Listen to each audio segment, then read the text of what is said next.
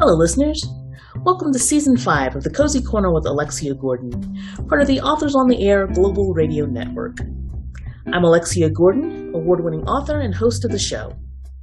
Every other Thursday, I chat with an author writing on the not-so-gritty end of the crime fiction spectrum. If you prefer your mystery without hardcore sex and violence, join us in The Cozy Corner. Welcome.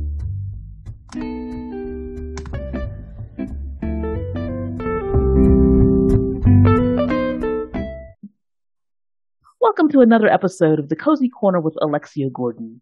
I'm Alexia Gordon, author and host of the podcast. Gigi Pandian, author of The Accidental Alchemist and Jaya Jones series, joins me in the corner today to chat about the first book in her new Secret Staircase series, Under Lock and Skeleton Key. Welcome back, Gigi. Thank you so much for inviting me today, Alexia. It's so great to chat with you. The launch of a new series is always exciting. So would you introduce us to your sleuth, Tempest Raj, and tell us a bit about what she's up to in Under Lock and Skeleton Key?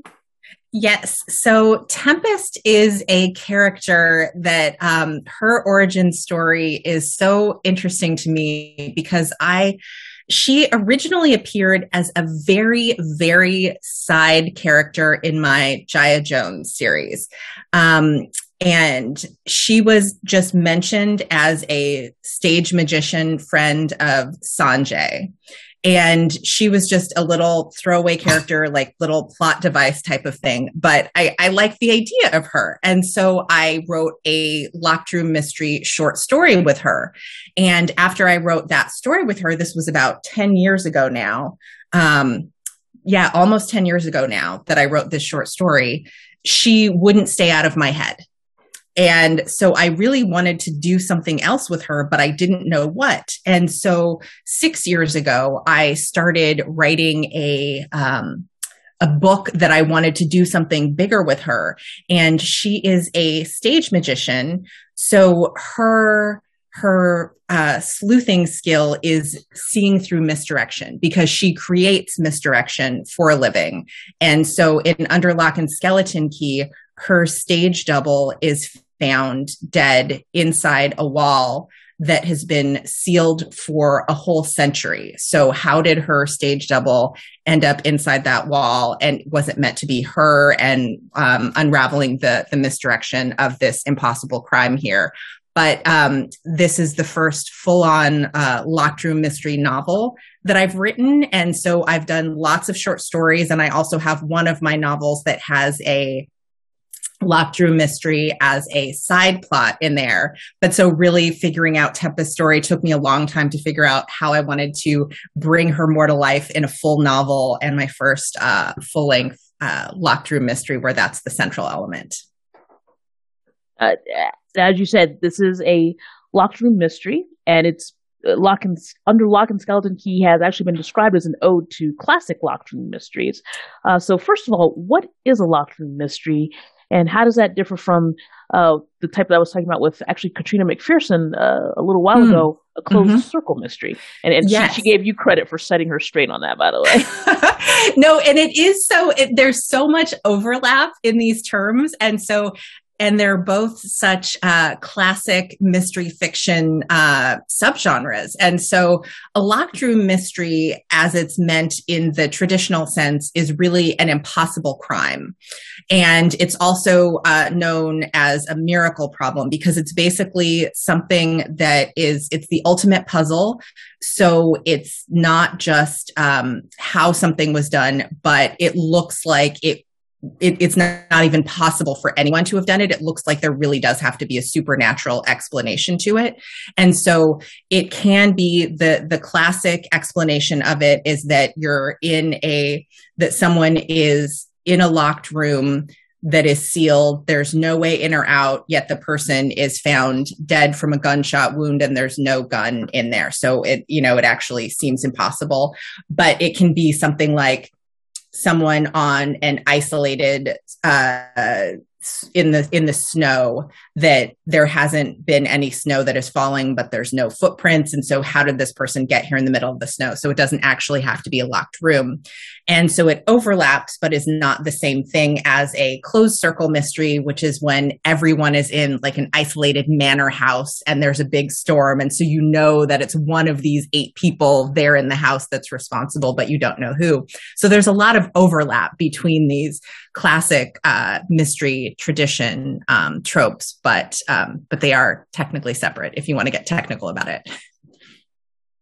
I always think it's wonderful when a novel inspires a reader to learn more about a subject. So for anyone who reads Under Lock and Skeleton Key and wants to learn more about locked room mysteries or closed circle mysteries or these other classic types, where would you suggest that they start?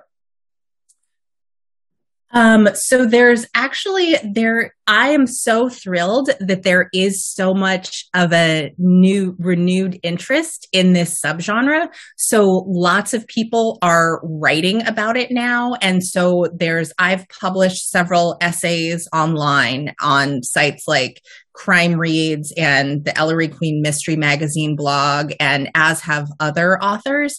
And so if you just even do a search online, you can find lots of essays that are kind of like starter guides and recommending lots of authors, because otherwise, Alexia, I could talk about my recommendations for this whole podcast. So I will just give you a couple right now. So my favorite, who really inspired me to write in this genre, is John Dixon Carr, who I think most people will have heard of, but he is really the master of the locked room mystery. And there was other people doing it during the golden age of detective fiction, but he was so great at it because of that he wrote ingenious puzzle plots that were locked room mysteries that really looked impossible, but also because of how he set the scene with a Gothic atmosphere. And Gothic is a thing I know that you and I share, that we love. And so he was so great at creating that Gothic atmosphere. So it's really this, it draws you in, and you think that there might be curses or ghostly explanations in some way, but really he brings it back to a rational explanation. So that's really something that I try to do in my own locked room mysteries, because puzzles are great, but if they're only a puzzle, then they fall flat. That, to me, some people love things if they're only a puzzle, but for me, I want that whole mysterious world created around the puzzle. And so I really try to bring that Gothic atmosphere there too. And that's one thing that I did a lot in the new novel.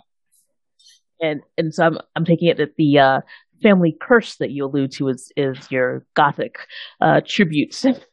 Yes. And also the fact that there's architecture is such a central part of it too. And so I love all of those those closed circle mysteries where you are at this isolated estate. And so in the book, there's 2 really important homes that are interesting houses. One historical home where the murder takes place, and also Tempest's own family home, because she's recently her stage show was sabotaged and her career ruined. So she's moved home to figure out what to do with her life. But she has a wonderful home to move back to because her family business is secret staircase construction. And so her dad is a carpenter and her mom was a stage magician. So one of the first lines that I ever thought of for the book was, what happens when a carpenter and a stage magician fall in love? They start a business to build magic into people's homes. And so that's what secret staircase construction does, is build sliding bookcases and secret rooms and hidden gardens and all sorts of mysterious things into homes. So at Tempest's own home that she grew up in, she has a secret staircase that leads to her bedroom, and there's all sorts of secret nooks and crannies through the fireplace and through the grandfather clock and all sorts of things like that. So it was really fun architectural details to build in there. I was one of those kids who would read about somebody having a secret staircase or a secret garden or a priest hole or a hidden tunnel, and actually want one myself. And even though I'm grown, I still kind of want one. Did, Yes. did any real life houses with the secret staircases or priest holes or hidden tunnels serve as inspiration when you were writing?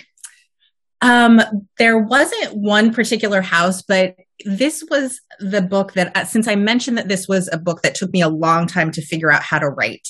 And the reason is because I started working on the book at my 40th birthday writing retreat that I took my writers group on a big birthday celebration. I rented out a flat in Edinburgh, Scotland, and invited my writers group to come because I had, a couple years before, I had been through a whole year of cancer treatments and chemotherapy. And I was a wreck at that time. And my writers group really got me through that.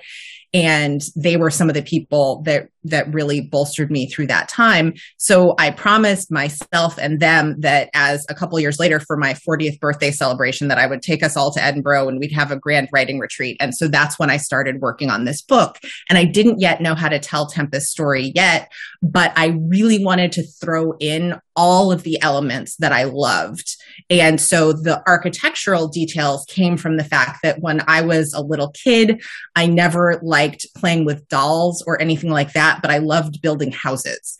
And so I built like all sorts of little houses out of all sorts of different things, like from dominoes and blocks and all sorts of different things. Because when I was really little, I was going to, be an architect. And so I would build all sorts of whimsical homes then. And then when I got older, I've always loved just visiting different things like castles, and closer to home in California, the Winchester Mystery House and things like that. So it wasn't one particular place that inspired that, but it was more just the idea of loving that. But so I tried in that first draft of the novel to throw in all of the ideas I love, because I was like, I survived cancer and I'm going to, write, this is the book that's going to have all the things that I wanted to write in it.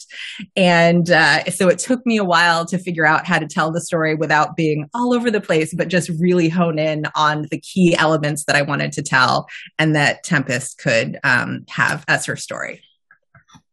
So one thing about Tempest that I find fascinating is that she's a professional magician. And I confess, I can only name a handful of magicians like Robert Houdin, Harry Houdini, I think Harry Blackstone, Harry Anderson, a lot of Harrys, David Copperfield, David Blaine. And they're actually, honestly, they're all white men, and most of them are no longer with us. There aren't a whole lot of women in professional magic or people of color. So what inspired you to choose that as a profession for an Asian woman? And also, who are some female magicians and magicians of color that I really need to go educate myself about? So I got into magic, first of all, through mystery fiction as opposed to magicians themselves. But I'm now a huge fan of stage magic as well.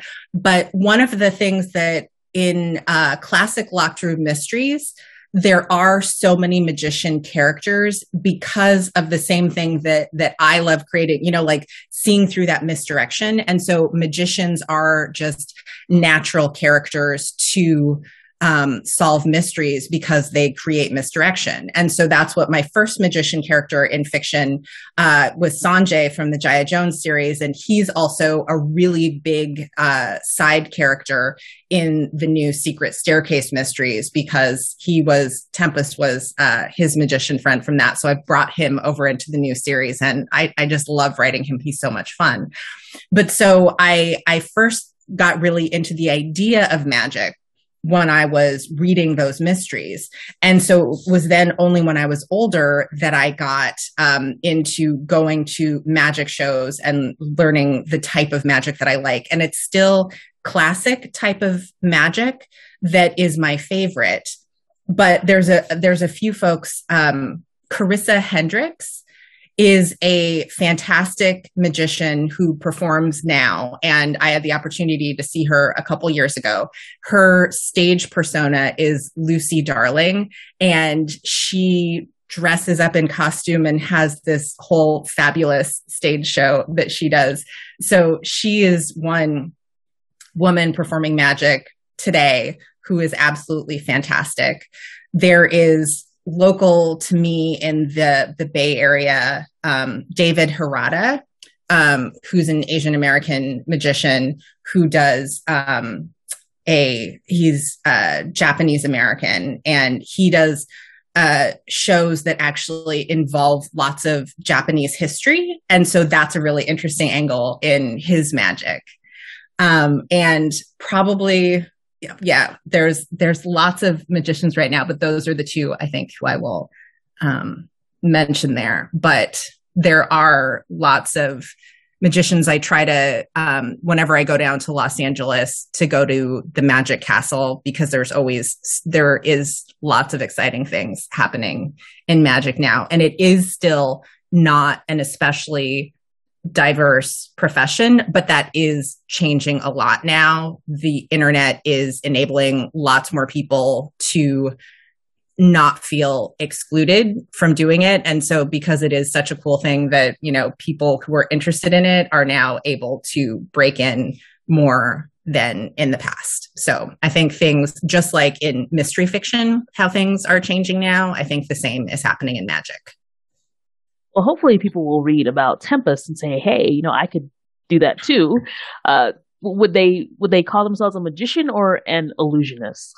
I know that the two terms are used, and I don't know if they're used interchangeably or if there's a difference between the two. So I think it's just what people would like to consider themselves doing. And there are lots of new things happening too so there's something also called cardistry that's not exactly magic, but that uses lots of the same type of sleight of hand. And so cardistry is more that you're not doing a trick for someone, but that you're doing very elaborate sleight of hand maneuver with cards that are just so beautiful and impressive. But so I don't know. I think some people consider that magic and some people don't. And there's also differences between close-up magic that you're doing versus bigger stage magic, which is more of like an illusionist if you have more of an elaborate setup. And so that's more of the distinction, but I think different people will also consider themselves different things. Close-up magic is like the kind where a magician might come up to you on the boardwalk or something and do a little trick with the crowd right there. Right. Or if something that you can see. So you're right there in front of them, or if you're there with them, like at the bar and they put, cards on the table right there in front of you and you can see their hands and see exactly what they're doing very close up, versus if you're sitting in the audience, watching the stage from afar. But the concepts behind, even though those things are very different, the concepts behind them are the same, because you're still just using misdirection to direct people. And yeah, it's really fascinating to me how that works. I'm always fascinated and delighted to hear about the sort of research that authors have done into the various things that work their way into their books. You've told us about your experience with magic and illusion and with architecture and hidden places. The other thing I'd like to know about is food, because you're a chef. I see your creations posted on social media, and then you have recipe cards to go along with a lot of the dishes in the Accidental Alchemist series. So does food play a role in the Secret Staircase series? Yeah, so that was another thing that was a post-cancer thing for me, that I have always been a huge fan of food, and grew up eating food from around the world. And my dad is from South India, and I did a lot of traveling. My parents were both anthropologists before retiring. So just being able to eat food everywhere that we went in the world and coming to appreciate that. But I never was a cook myself until I ended up with some food restrictions, but wanted to continue eating well. And so I started taking cooking classes and learning to cook from scratch. And so that was 11 years ago now that I've been doing that. And so I love cooking and figuring out how to make amazing foods that are also healthy and that don't have the things in them that I can't eat. And so I love incorporating my love of food into my books. And so in the Secret Staircase mysteries, just like my Accidental Alchemist mysteries, I do have recipes in the back of the book and lots of the discussion of food. And I also have recipe cards that are going to be a handout to go with the book when I go to book events. And some bookstores will also have them as a giveaway along with the book if you pre-order the book. And so it's Tempest's grandfather who is the chef in this series. And so he is from a family of magicians in South India. And he left after a family tragedy, he left for Scotland to go to medical school. And so that's where he met Tempest's grandmother, who's Scottish. And so his food that he cooks is like fusion food that incorporates South Indian food and Scottish food. And now he's living in California in this elaborate tree house in Tempest's backyard. And so also California cuisine. And so there's lots of fusion food in the book and in the recipes. And because that's one of the things that I love experimenting with myself. And they are all are plant-based foods as well. What are some of the types of dishes that readers can look forward to vicariously enjoying? Well, and also can make themselves. I have the recipes in the back of this book are cardamom shortbread cookies. And then I also have a mashup recipe that's based on vindaloo, which is a combination of Indian and Portuguese and British that I have my own take on that. So there's a vindaloo sauce and some vinegar potatoes. And so those are just a couple of the things. I always like to have both a sweet and a savory dish. I'm going to have to give a copy I want to find a friend who cooks, give them a copy of your book, and then as payback, they'll have to make the recipes for me. I try to make them easy too. So that's one thing too that I always overthink which recipes to include in the books and on recipe cards and on my website, because I want great food to be accessible. And so I don't want it to be, even though now I occasionally take on making complicated recipes myself, my day-to-day cooking, because I do cook every day, I want things to be both delicious and healthy and easy to make. So I try to make all of those three things possible in the recipes that I share, because I do want them to be easy. So I hope you will try making the recipes, Alexia. Maybe I'll try the vindaloo. I admit, baking, you actually have to pay attention to what you're doing. It's true. Baking took me a lot longer to get into baking than cooking, because you do have to do those precise measurements. But I'm a convert since the pandemic started. I'm a convert to making sourdough bread, and now it's super easy. After the first, I think it did take like 5 times, and now it's super easy. So I've been enjoying the adventures of your sourdough starter. Oh, yes.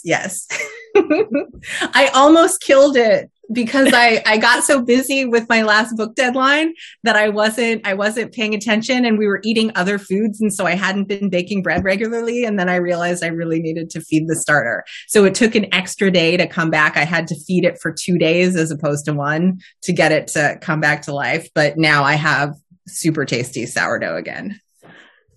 But this sounds like the perfect thing for a mystery writer, not killing her sourdough starter. It's like, only kill your characters, not your sourdough. Yes, exactly. Now, between cooking and writing and studying magic and architecture, I don't know where you find time, but you also write short stories as well as novels, as you mentioned. And I'm going to mention, because you haven't yet, that you were nominated for an Edgar and an Agatha for the Locked Room Library. So congratulations on that. Thank you.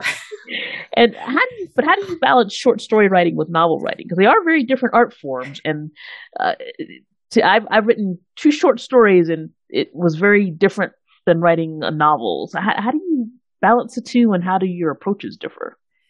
Yeah, so that is a really interesting question and one that I didn't used to have an answer for. But I realized when I was first asked to teach a workshop on short stories several years ago that I actually do have a little bit of a different approach to short story writing than most other short story writers I know. For me, the thing that works for a story is I hate that I can't say yes to all of the anthologies and invitations and things that I would like to be able to, but I don't know if I can ever write a short story on demand because it is so different to me. Like, I really need to have the twist ending of the story before I can start writing a story, because all of the short stories that I like to write are locked room mysteries. And so I didn't attempt to write a locked room mystery novel for many, many years into my writing career. But the first successful short story that I ever wrote was a locked room mystery story. And it really, that locked room mysteries really naturally lend themselves to short stories because the trick basically of how the impossible crime was done is so central to it. And so in a short story, you can really keep up that momentum. It's a lot harder to do in a novel and also keep that misdirection going. And so you're still having the fair play clues presented, but that the reader isn't guessing, but that it's also satisfying at the end. And so it is a form that lends itself to short stories. And so I've never written a successful short story that isn't a locked room puzzle. And so I never know if I'll be able to write a story until I have that puzzle figured out. So I actually have a notebook filled with lots of story ideas that aren't quite there, but I think might work. And so I have them sitting there. But one story was from, I think it was 2014. So I guess that's 8 years ago now, that I still have not figured. Like, I know I just want my subconscious to figure out what it is that's there, because I almost have a really great story, but it's just not there yet. And it's been sitting there for 8 years. And one day I promise I will figure it out, but it just hasn't come to me yet. And so I know my take on short stories is a lot different than other people's, but I can't just sit down and write some interesting characters in a mystery, because the thing that I find so satisfying in writing short stories is if I have that impossible crime twist solution that's satisfying there at the end. And so there are lots of things that I've started ideas of that haven't come together, but only when that idea comes together, then I can actually write the story very quickly once I know that. So it's more like the stories are more like a subconscious process that I'll write down little notes and ideas I have, and then at some point it'll click in my mind, and then writing it does come quickly. So the stories, in a sense, are a combination of a very long process, but that's not hands-on, and then the writing happens very quickly. Well, it obviously your story has clicked with a lot of people because you're nominated for 2 awards for it, and it's also wonderful that you're under Lock and Skeleton Key clicked, because I'm sure it's going to end up being nominated for awards as well. So where can readers buy a copy so they can read it now in preparation for the next award season? Oh, well, thank you. That is very nice of you to say. And I am getting, so as the two of us are chatting, the book hasn't quite been released yet, but I think that this is going to come out right around the time that it actually is out. But so right now I'm just starting to see the advanced reviews. And so it just got a starred review from Publishers Weekly, and a great review from, Thank you. And a great review from Library Journal. So that is very exciting because now is the time that I'm nervous that after all of these years thinking about the book that it's finally out. So the folks can go to my website, which is gigipandian.com. And there are links to buy the book there. And it's also any retailer or bookseller that you would like to buy the book, you can go directly there. And it's Under Lock and Skeleton Key, the first secret staircase mystery. And I think it's listed on Amazon with the release date of March 15th. Is that still? Yes. Yep. That's correct. Okay. And where can readers, besides your website, where can they connect with you? Like, say they want to see some of the your pictures of your still living sourdough bread. Yes. So actually, I am on Instagram and Facebook and Twitter. Since I have my unique name, I'm just at Gigi Pandian everywhere. But also the best way, I'm just sporadically on social media because, as you mentioned, I am trying to juggle so much. And so I always make sure that I get my writing done before I even go online at all for the day.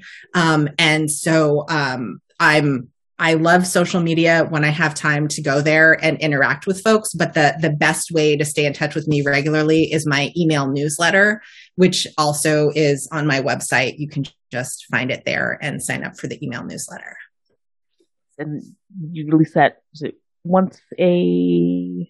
So I was on a once a month schedule, but then I've heard from lots of readers that so I will also send additional emails if there's something like an additional giveaway. And I know like the publisher has done things like Goodreads giveaways for advanced copies of this book. So I will also send little notifications if there's other fun things like that. And I do also try to include recipes and photos and other updates. And I'm also doing several events for the book that are coming up in March and later this spring that are both virtual and a few in-person events as well that I'm cautiously optimistic about. So I have all of that on my website and in my email newsletter as well. We can get the newsletter and the book and the short stories and just read about all of your wonderful locked room impossible crimes and some good food to eat while you're reading. And I am going to hold you to it to try some of the recipes. You can do it. I will. I promise. I will try. I will try the vindaloo. I can probably do that. Yeah. No, it's a good sauce. And my version, that dish can be complicated to make. So I did like the simplified version that I have a vinegar roasted potatoes and then the vindaloo sauce, but the sauce can go on all sorts of things. My husband actually has started using it as a sandwich spread to have like a little spicy spread on the bread. So it's versatile. Okay. But now if you see me like hiding around corners, dodging from you, that'll just mean I haven't tried the recipe yet. That's okay. I'll give you recipe cards that have even easier ones because I didn't have much space on the recipe cards. So those ones have to be very easy. Well, that gives me something in addition to reading your book. That gives me something to look forward to. So thank you for joining me again, Gigi. It's always a pleasure to have you on the show. Yes, it was so great chatting. Thanks so much for having me. And thank you, listeners, for tuning in to another episode of The Cozy Corner with Alexia Gordon. My guest today was Gigi Pandian, author of Under Lock and Skeleton Key, the first secret staircase mystery. I'm Alexia Gordon, your host. Until next time, goodbye.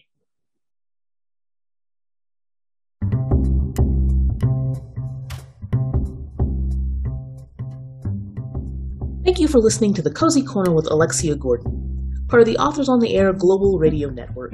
I'm Alexia Gordon, award-winning author and host of the show. Tune in next time for another chat with an author writing on the lighter side of crime. Until then, goodbye.